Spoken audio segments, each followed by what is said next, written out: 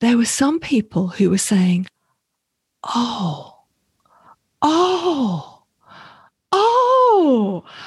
do you mean my desire to make change, to do good things, to make a better world, I can do it and still be myself, still be authentic to who I am, rather than I have to pretend to be someone else because people who make change look like this. You mean I can make change, I can make a difference, but I can do it my way. And that was extraordinary. That was just amazing. Welcome to Better Business Founder, the podcast for purpose-driven business founders seeking to build a meaningful business on their own terms. I'm Likki Tang, and I'm here with you today to find out how better business founders build strong businesses that deliver value to people and to the planet. Are you ready to create change with your business? If so, let's go.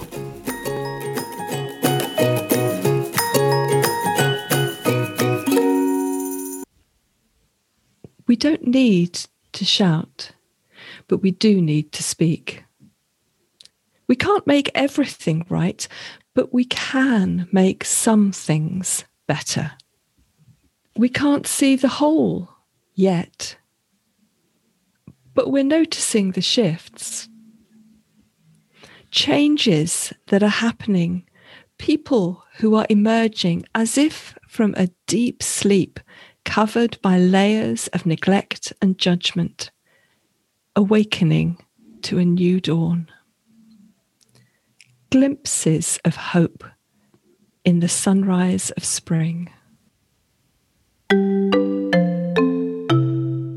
We've just listened to one of the daily poems of Sue Hetherington, our guest today on the podcast.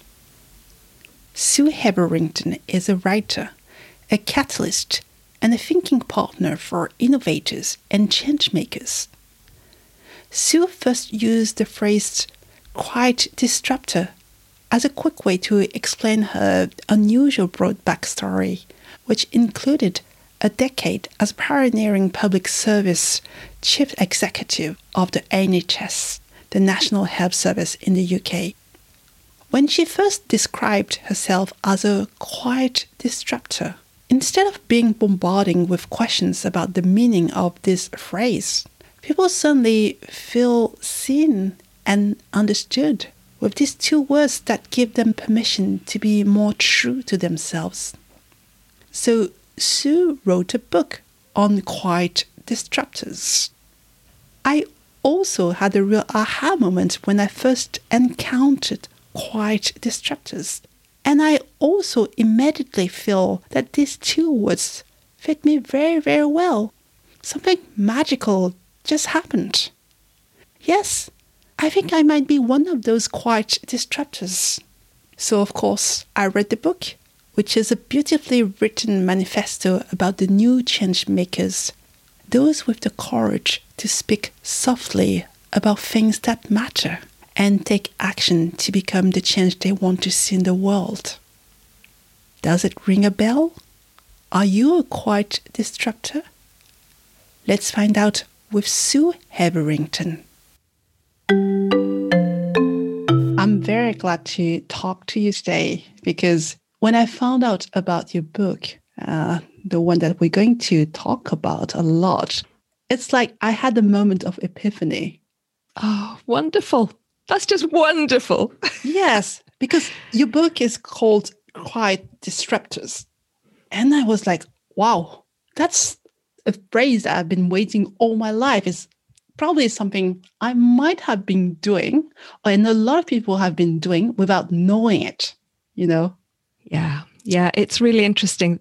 A number of people have said that. They've said, I wouldn't have put those two words together, but oh my goodness me. They express who I am. I feel seen. I feel heard, which is just extraordinary, isn't it? That words can have that effect on people. It can open windows. It can give us confidence to say, this is who I am. Yes. I can do this. yes, I can do this, because there are so many things in my life and actually in everybody's life. They think, okay, I'm not happy with it, and I'm not really sure this is how you should do or think or behave, but you're just keeping it because, I mean, who are you to tell people what they should do or they must do or they shouldn't do? And the best thing that I've learned in my life is to lead by example and just behave differently. And I didn't know that there was something that is called quiet disruptors. So today we're here to talk about quiet disruptors, but I would like to start off by the beginning.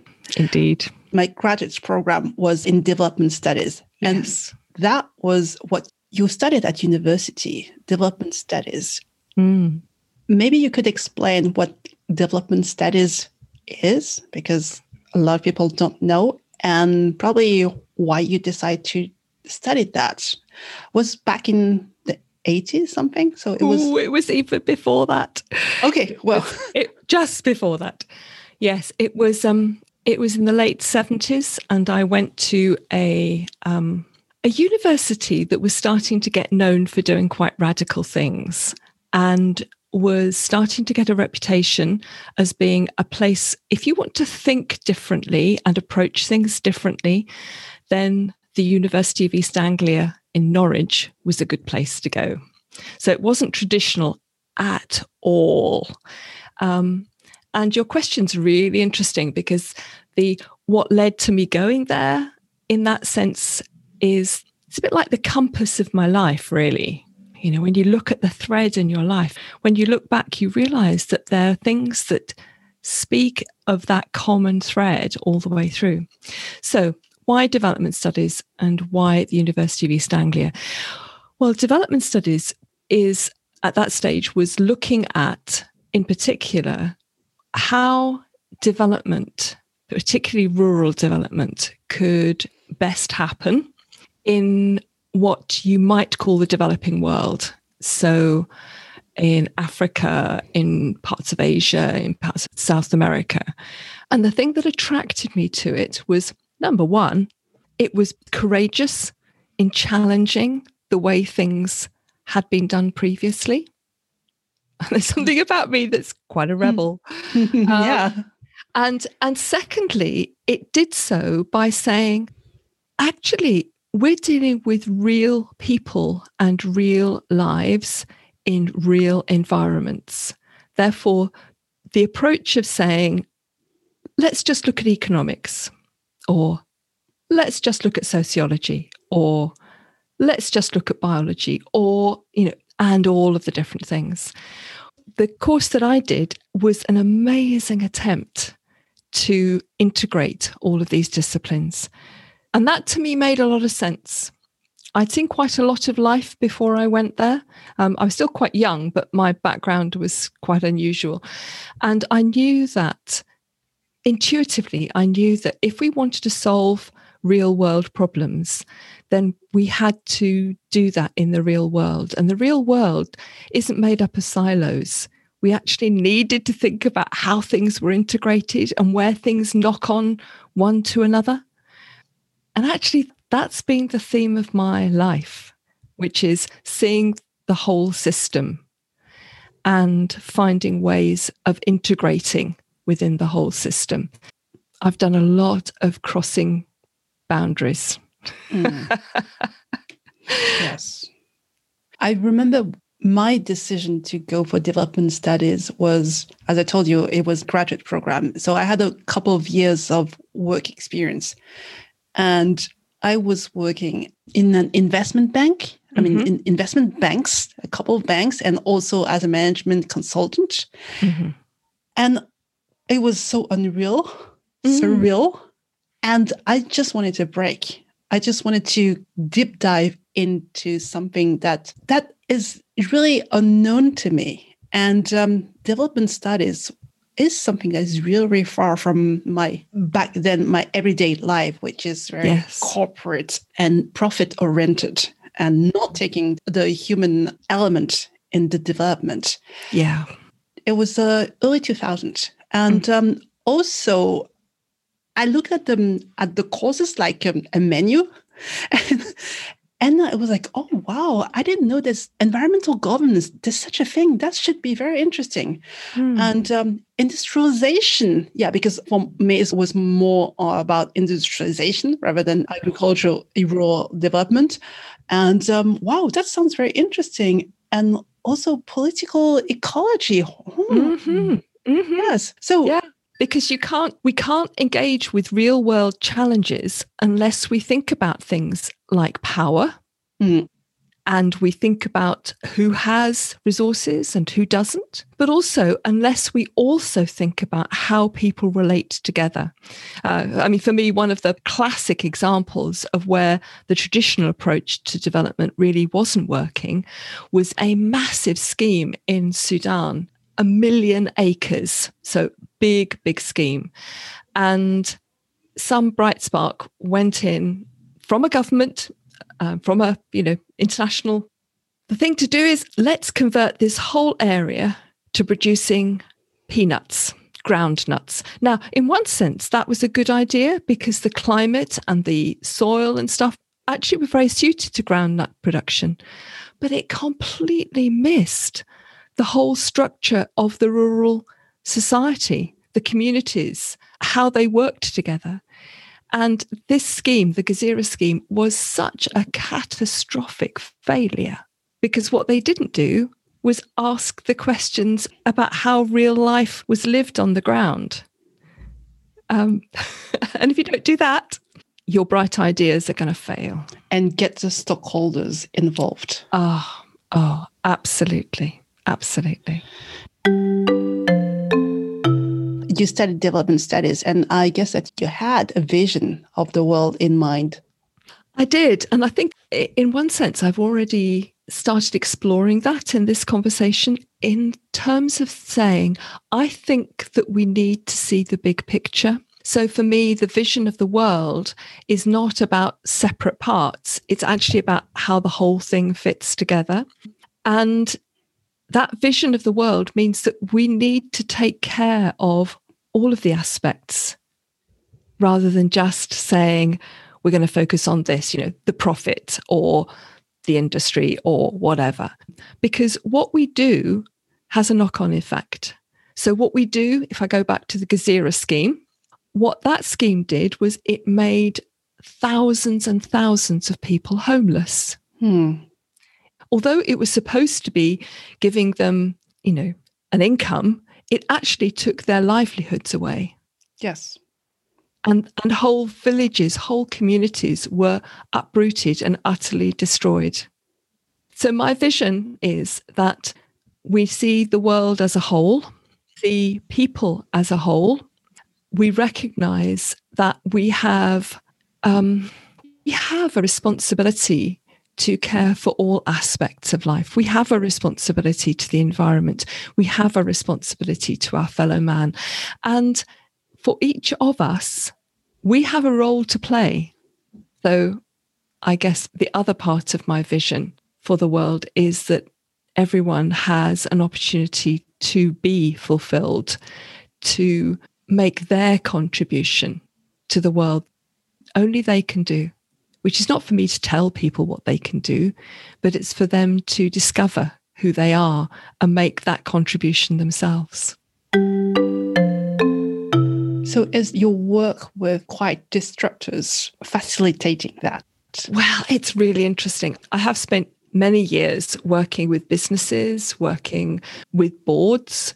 I was a chief executive in the National Health Service in the UK for a decade. And a lot of what I was doing was helping people to be their best selves. And I was fascinated by the psychology of it. I was fascinated by what it is that helps people come alive and have great insights and think in new ways.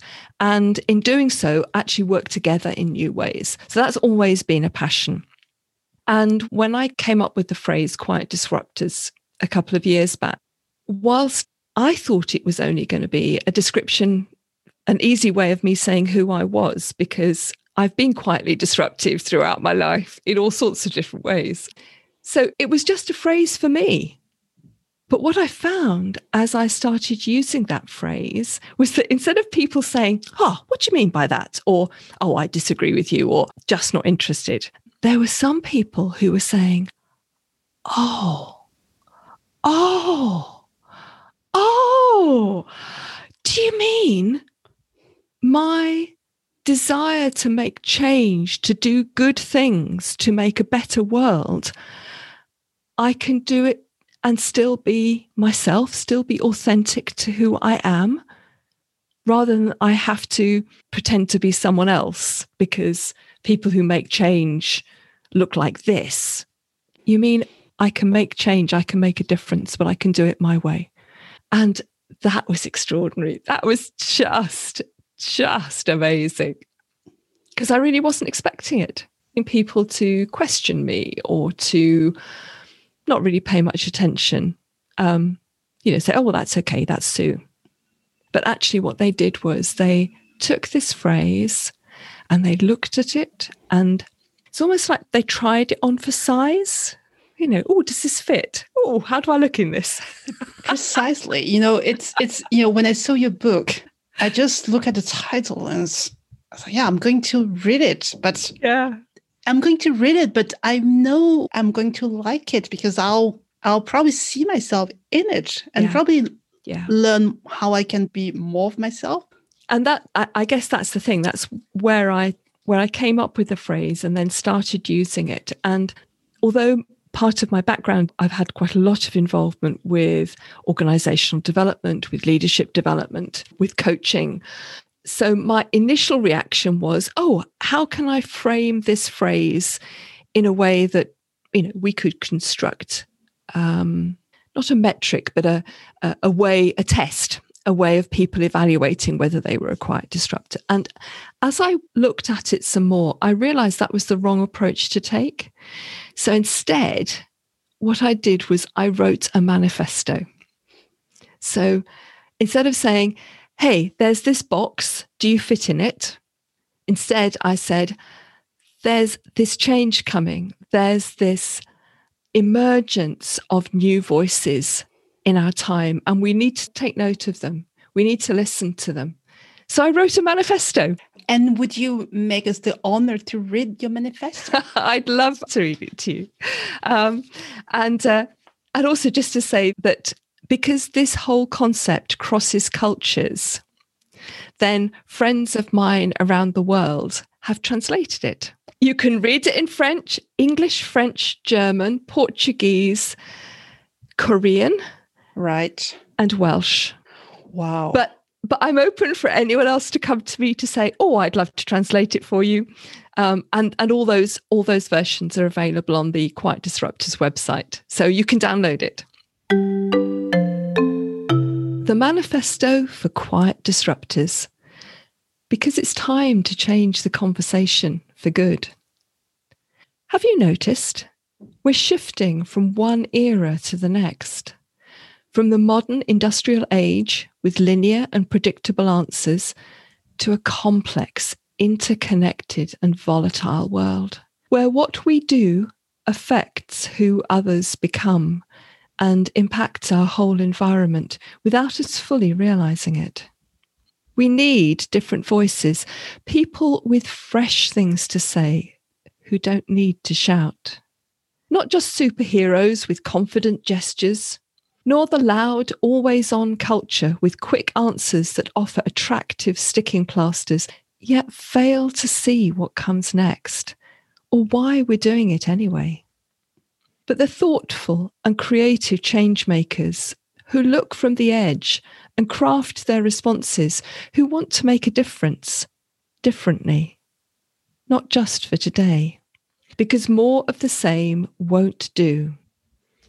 So now is our time to shift the conversation by becoming the change we want to see, owning our voice, finding the others, and having the courage to speak softly about things that matter. Because only people make change, and change emerges with those who have the courage to be different, who think before they speak, who ask questions we'd sometimes rather not face, who create solutions we hadn't expected, who see more from the edge than the centre and make connections that surprise us, who are driven to make a difference, but want to do it differently, with grace, who get their energy from calm reflection, beautiful ideas, and taking the long view, who exercise kindness, generosity, and stubborn courage in pursuing a different way of looking, being, and doing that can turn our world upside down for the better. It's time for the new change makers, the quiet disruptors with the courage to speak softly about things that matter. That's really inspiring. I don't know where to start. Well, just pause, because that's the really interesting thing, is that the people who own the phrase, I'm a quiet disruptor, and the people who look like they might be quiet disruptors, they're not in a hurry. They know that there has to be time and space. And that's because the kind of change that we envision isn't something that just happens overnight. It's something where you have to give room in order to change gear. And I think what I'm seeing in the people I've identified as being quiet disruptors, the people I've spoken to, the people whose stories I tell in the book, are those that want to make a really big difference. But they know that to do that, they've got to think more deeply. They've got to craft what they're saying more carefully, because the kind of things that quiet disruptors are now talking about are not easy things, because they disrupt. Because you can't be a disruptor and not disrupt. Yes. By its very nature, quiet disruptors are people who challenge the way things are. They challenge the status quo.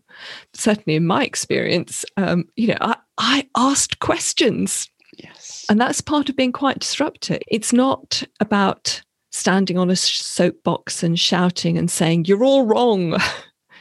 But it is about being prepared to go right into the middle of things and ask questions that expose the situation. Because that's the thing, is that questions can be very unsettling. But I think that's something I've learned, that asking questions, sometimes when you ask the questions, you get the answer. So asking questions, and asking good questions, is very important. It's really important. And there's a hierarchy of questions. Yes. In that sense, at the bottom end of the hierarchy, there are questions which you just have yes or no answers. And actually, they don't take us anywhere. Then there are questions which, in that sense, are more tactical. So, who and what and where and when and things like that. But then there are questions which Warren Berger, who's written a beautiful book called The Most Beautiful Question, he says that there are questions like why and what if and how that force you to go deeper. They're kind of questions that open up the cracks in the way that we're looking at things. And they are very, very powerful. Why is it so important to be a catalyst for change, and why now? I have the feeling that this is the time also with a great opportunity to be a quiet disruptor and to trigger change. So why change, and why now? Oh, very, very good questions. They are perfect questions. Thank you. Yes, because actually there have always been quiet disruptors. If you look back through history, there are all sorts of people who were really thoughtful, creative, change makers, but they were more one-offs, and the culture previously couldn't hear them. And that's why I think now is a very exciting time, because if you think back, who have been the people you identify with, really making change? Well, you look back and they're usually people, usually men, who are very decisive and are right out there at the front and are saying, follow me, I know the way, trust me, we can do this. And that kind of change was of its era. But we're shifting eras. We're shifting eras because we've moved from the industrial era to the digital era.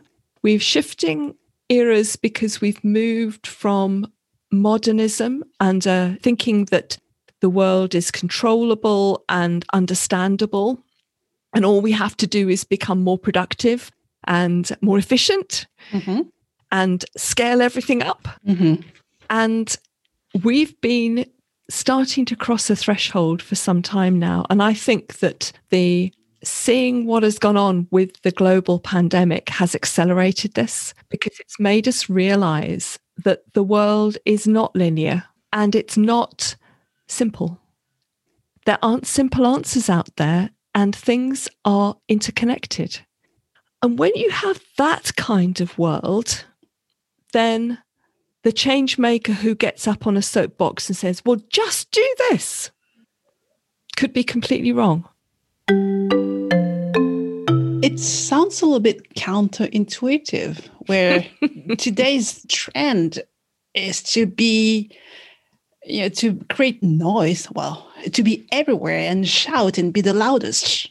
Well, if I look at that, I agree with you that the dominant culture we're in is still very much always on, making the most noise, pick me, we're the best. But I'm also seeing, as I'm sure you're seeing too, there is a growing move of people who are saying, no, that's not the answer. All this noise is not the answer. We need to think better, not just react. We need to respond. We need to be aware of the longer term. People like Simon Sinek, who talk about the infinite game, because the previous era was very much about win or lose. And I think there's an increasing number of people who are saying, actually, this is not about winning. It's about flourishing. It's about going back to my original thing about we're all connected and we need to see the whole, not just the parts. And it's really interesting because I think there is a counterculture emerging which says it's not okay just to say, I look after me and mine, because actually we have a responsibility to each other, and we have a responsibility to the earth.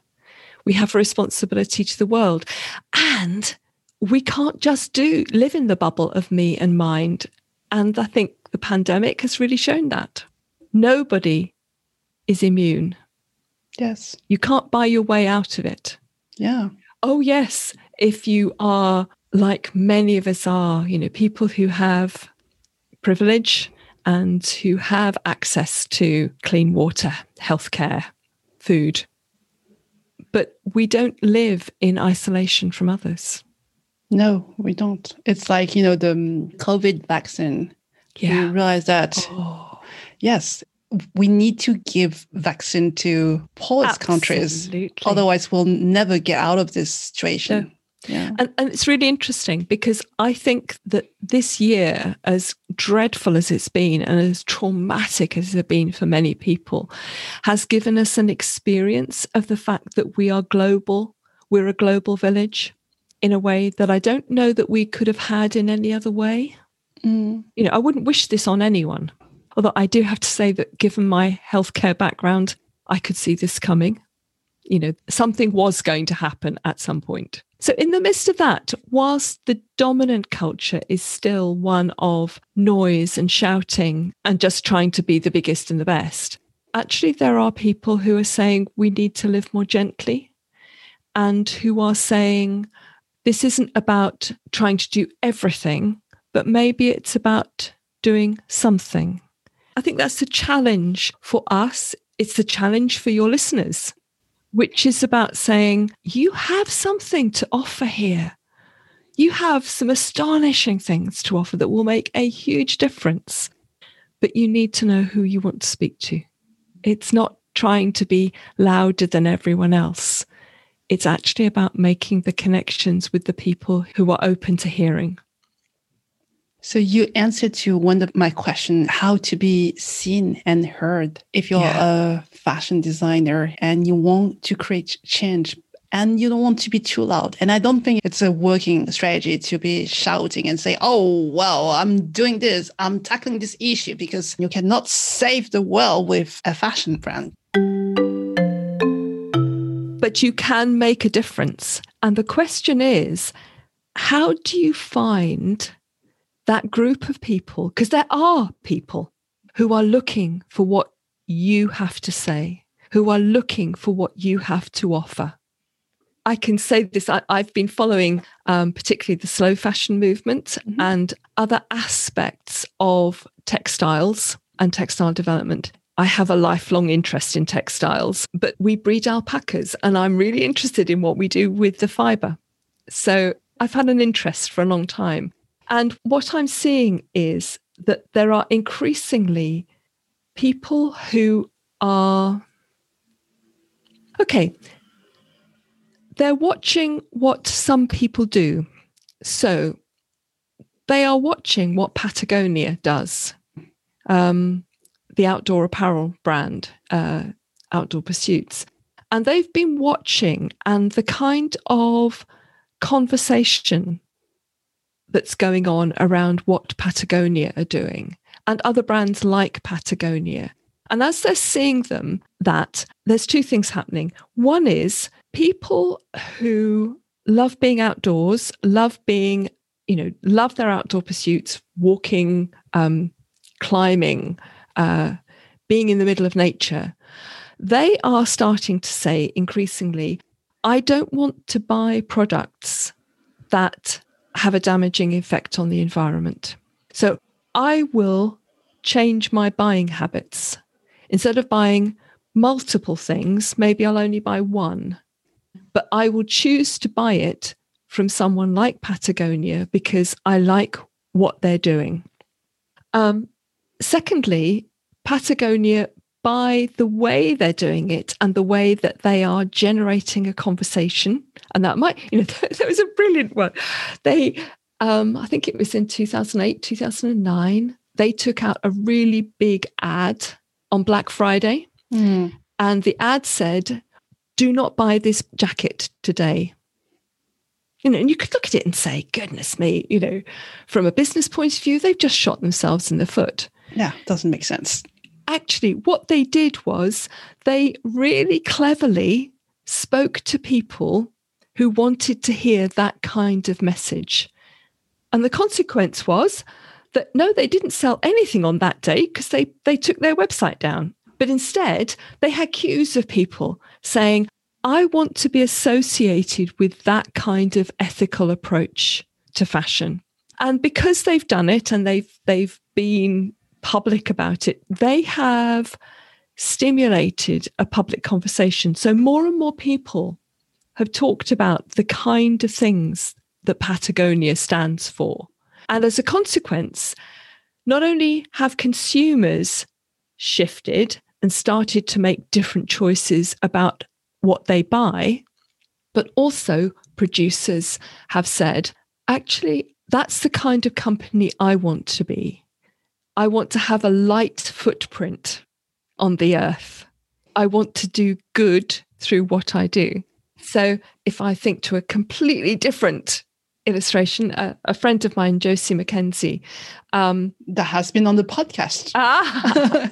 Oh, Josie is lovely. Yes. She's definitely a quiet disruptor. And so your listeners will know her story. They've listened to this story. Oh, they've listened to the story. It's great. And for Josie, it was her saying, how can I honor both the makers and the environment in Sri Lanka?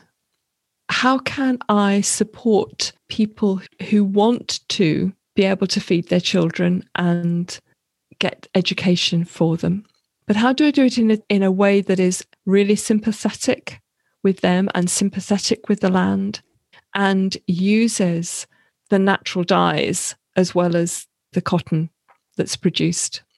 And part of what she's doing is she is speaking about, she's getting her products out there. She is displaying them beautifully. She's really done her background work in terms of what is it that people really want? What is it they're looking for? But also, what do they want to be associated with? I think she's done a fantastic job in presenting all of that in a way that's really attractive. Now, the reality is her market is not huge, but her market will have people who will feel really good about buying products and about supporting the work out there. And the quality is good. People talk about greenwashing. Quiet disruptors, I don't think, are into greenwashing. That would be just so opposite to them. But Josie and Patagonia and many, many others, they are raising the question simply by putting their words out there. Definitely being a quiet disruptor is a very worthy pursuit in life. You have given up your high power career to work in developing quiet disruptors. Sort of.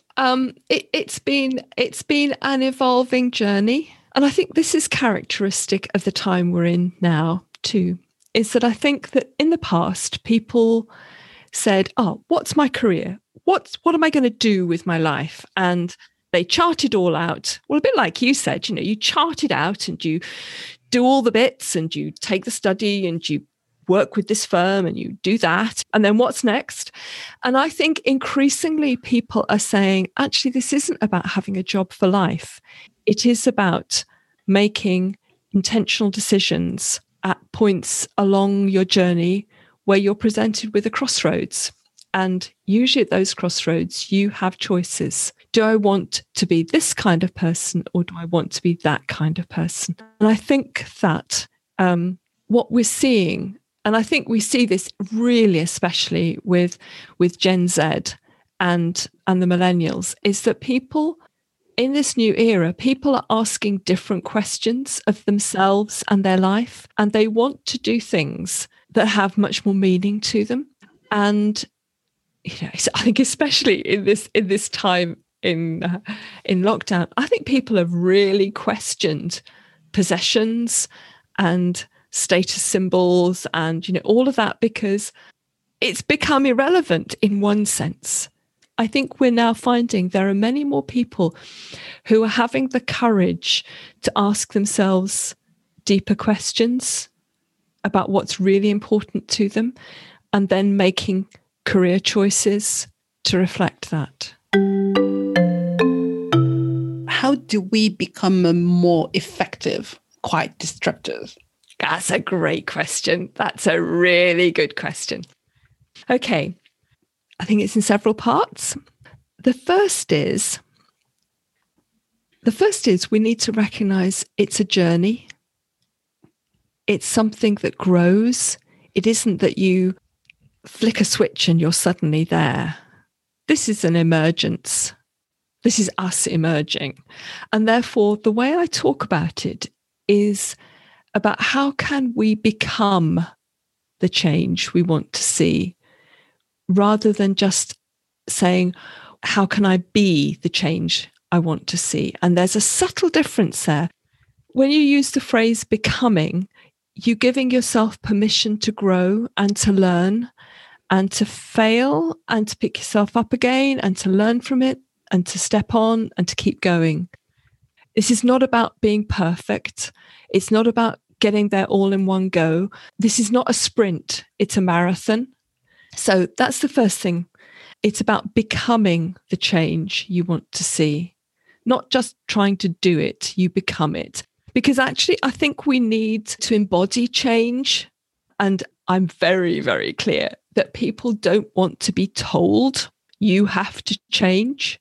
Yes. Yes. Yeah. I think what they want is they want to encounter people who embody that change. They want to experience that change as they experience us. So that's the first thing. And then I think there are three really helpful challenges to becoming the change we want to see if we're quiet disruptors. Find the others, find your voice, and find your space. And I deliberately put it in that order because I think that we've got an amazing opportunity now in which the whole world is much more connected and we can find people so much more readily, is that we realize that we don't have to be isolated. Because actually change is really hard. Challenging stuff is really hard. People don't understand. They don't like it. They feel uncomfortable and you have to keep going. And it's really hard to do that on your own. So I think a really important thing is to find other people who are trying to do the same thing. Find other people who think like you and who see the world as you do, because you can learn from them. They can learn from you. And when you're doing this together, it is very different than when you're just trying to do it on your own. Believe me, I've tried doing it on my own, and I realized a couple of years ago, I was so isolated, yes, and I was drying up. And if this is a marathon, this is about how we keep going for the long haul, because it's not a quick race. So find the others. And sometimes that can mean making some quite deliberate choices, which might mean choices about where you're working. Certainly for me, there have been places where I have worked which were destroying me. Life is too short. We can't become the change we want to see if we are letting other people destroy us or trample all over us. That's the first thing. Second thing is find your voice. And what I need to say at this point is that your voice is not something out there, over there. Oh, and you've got to go and find it and put it on. It's actually the voice that already is inside you, but maybe you don't know it very well. I didn't know I was a poet. I didn't know I was a writer. I didn't know that my voice could sound like it sounds, but I did an awful lot of work to mine and to practice and to explore what my voice sounded like, what I was passionate about, what I was really bothered about, what was so important that I was prepared to come out of my comfort zone and do something about. So find your voice. I think there's a number of ways of exploring that question. And in the book, there is a whole big chapter on the things you could do to find your voice. And it recognizes that our story is an important part of that. Where our courage is and how we increase our courage. What's the kind of tone we want to take? Now, for me, I'm really clear now about my tone. And I don't do things that don't give me the opportunity to express my tone. But also I check those things where I'm starting to sound not like the tone I want to sound like. And I ask the question, okay, what's going on here? Why? What's going on that my voice is now like this? So what do I need to pay attention to? Find your voice and practice it and use it. And in the book, there's some very practical things. It's a short book, but people tell me it takes you quite a long time to get through it because there's just so much in it. And then the final bit is find your space, which is about where is the place where you're going to flourish. And particularly if you are a quiet disruptor, that does mean you need some quiet space. If you are in an environment that is noisy, cluttered, always on, you are going to drown in it. So you need to find those places where you have quiet. And for me, a big part of that is I go out and walk. The difference between Steve, my husband, and me, he goes out and walks around the valley and feeds the alpaca, and he's got his headphones in and he's listening to podcasts. I go out and I leave my headphones at home. I don't want to be listening to somebody else's voice. But this is important because at the core of this is we need to recognize that people are different. Not everyone's a quiet disruptor. In fact, actually, I reckon that in terms of currently, it's probably less than 5% of the population. It's not big. There are many people who are quiet and who, might exhibit a lot of the characteristics that Susan Cain talks about in her book, Quiet. But quiet disruptors are people who are reflective, who are thoughtful, who tend to be on the edge of things, but they are passionate to see change happen. And as a consequence, they are prepared to get out of their comfort zone and to disrupt. Because actually they can't not do that. Yeah, they cannot. They can't not do it. It's too important for them. They're driven to do it. Which is why I think actually it's not a big percentage. How do you know? Because it takes time and you're not in a hurry to achieve your goals. So how do you know that you're on the right path? And how do you know that maybe you might have achieved your goal? Well, that's a good question. That's because that's a really interesting question. And it's the kind of question that we ask when we think it's about winning. I'm not quite there yet. Well, yeah, but we need goals. We need to have a sense of we're doing things that make a difference. If we don't, we dry up. As human beings, we need to feel like we're making a difference, that we count. Absolutely.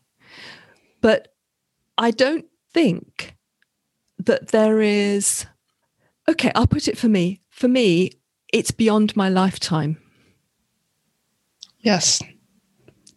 So what I look for is there progress along the road. Am I creating a new path for people to follow on? Because actually that's part of the reason why I've called myself a quiet disruptor, is that that's the story of my life, which is creating new paths, going places that other people haven't been, and creating a path so that people can follow me. That's why I talk about being a catalyst as well, because in all sorts of areas and ways, that's what I've done. I've gone to places there hasn't been anything like this. It's new stuff. I'm lousy in jobs where I'm just maintaining stuff. I'm hopeless. I do it, but I'm not good. So in answer to your question, what makes me feel like, and what might quiet disruptors makes them feel like they're making a difference? Well, if you're someone who doesn't need to shout, it also means that you're someone who notices the whispers and also notices the small things. So for me, since I published the book, the times that people have said to me, whether they've emailed me or they've put something on social media or whatever, in the book, that they feel seen and they feel heard, that absolutely delights my heart, because that's what I wanted to do. I wanted people to have a sense of themselves, to have hope that they could make a difference by being themselves, and to give them permission to just get on with it, not to wait for other people. Go do it. And I'm loving that. I'm also loving, and this is another thing I will I kind of listen out for. I listen to see how the conversation is changing. So I listen to see where people are now starting to pick up things that they might not otherwise have picked up. I'll give you an example of that. In my daily posts, my little pause points, I've spent some time talking about thresholds and about liminal space, that space in between. And now there are many more people now who are talking about liminal space and thresholds. So it's been a bit like dropping a stone into a pond and seeing the ripples ripple out. I really enjoy your daily poems. So do I. I love them. Not that I love them. I love writing them. I've really enjoyed writing them. You've already shared your manifesto, but do you mind sharing another of your poem on this podcast? I will. And it seems sort of appropriate in terms of a closing. This is the poem I wrote just as spring was starting to become evident. Just starting. And the poem is called Awakening the Dawn. We don't need to shout, but we do need to speak. We can't make everything right, but we can make some things better. We can't see the whole yet, but we're noticing the shifts. Changes that are happening, people who are emerging as if from a deep sleep covered by layers of neglect and judgment, awakening to a new dawn. Glimpses of hope in the sunrise of spring. Thank you. Do you publish this on your website every day? The daily pause points are actually published in 2 places, as well as via social media. So it's on the Quiet Disruptors website, and people can sign up to receiving the daily post into their inbox. So it's Quiet Disruptors. QuietDisruptors.com. And sometimes they're poems, sometimes they're just single thoughts, sometimes they're using other people's voices. So I use other poets' voices as well, because the point of them is to give people a short moment in their day to just step back from what they're doing and recharge and relook at the world. So it's on the Quiet Disruptors website. It's also on another website called SueHetherington.com, where I'm gradually collecting more of my words. And that's where I'll also share. We're going to start recording some of the poems, because I have done some poetry readings and people are saying, oh, we need to hear you. We need to hear you. So I'll do that. And that'll be on SueHetherington.com. Lovely. Well, actually, we can keep going on for hours, but I don't want to take too much of your time. Any last minutes, thoughts, anything you want to share before we wrap up? Yes. We are at a really significant time in history.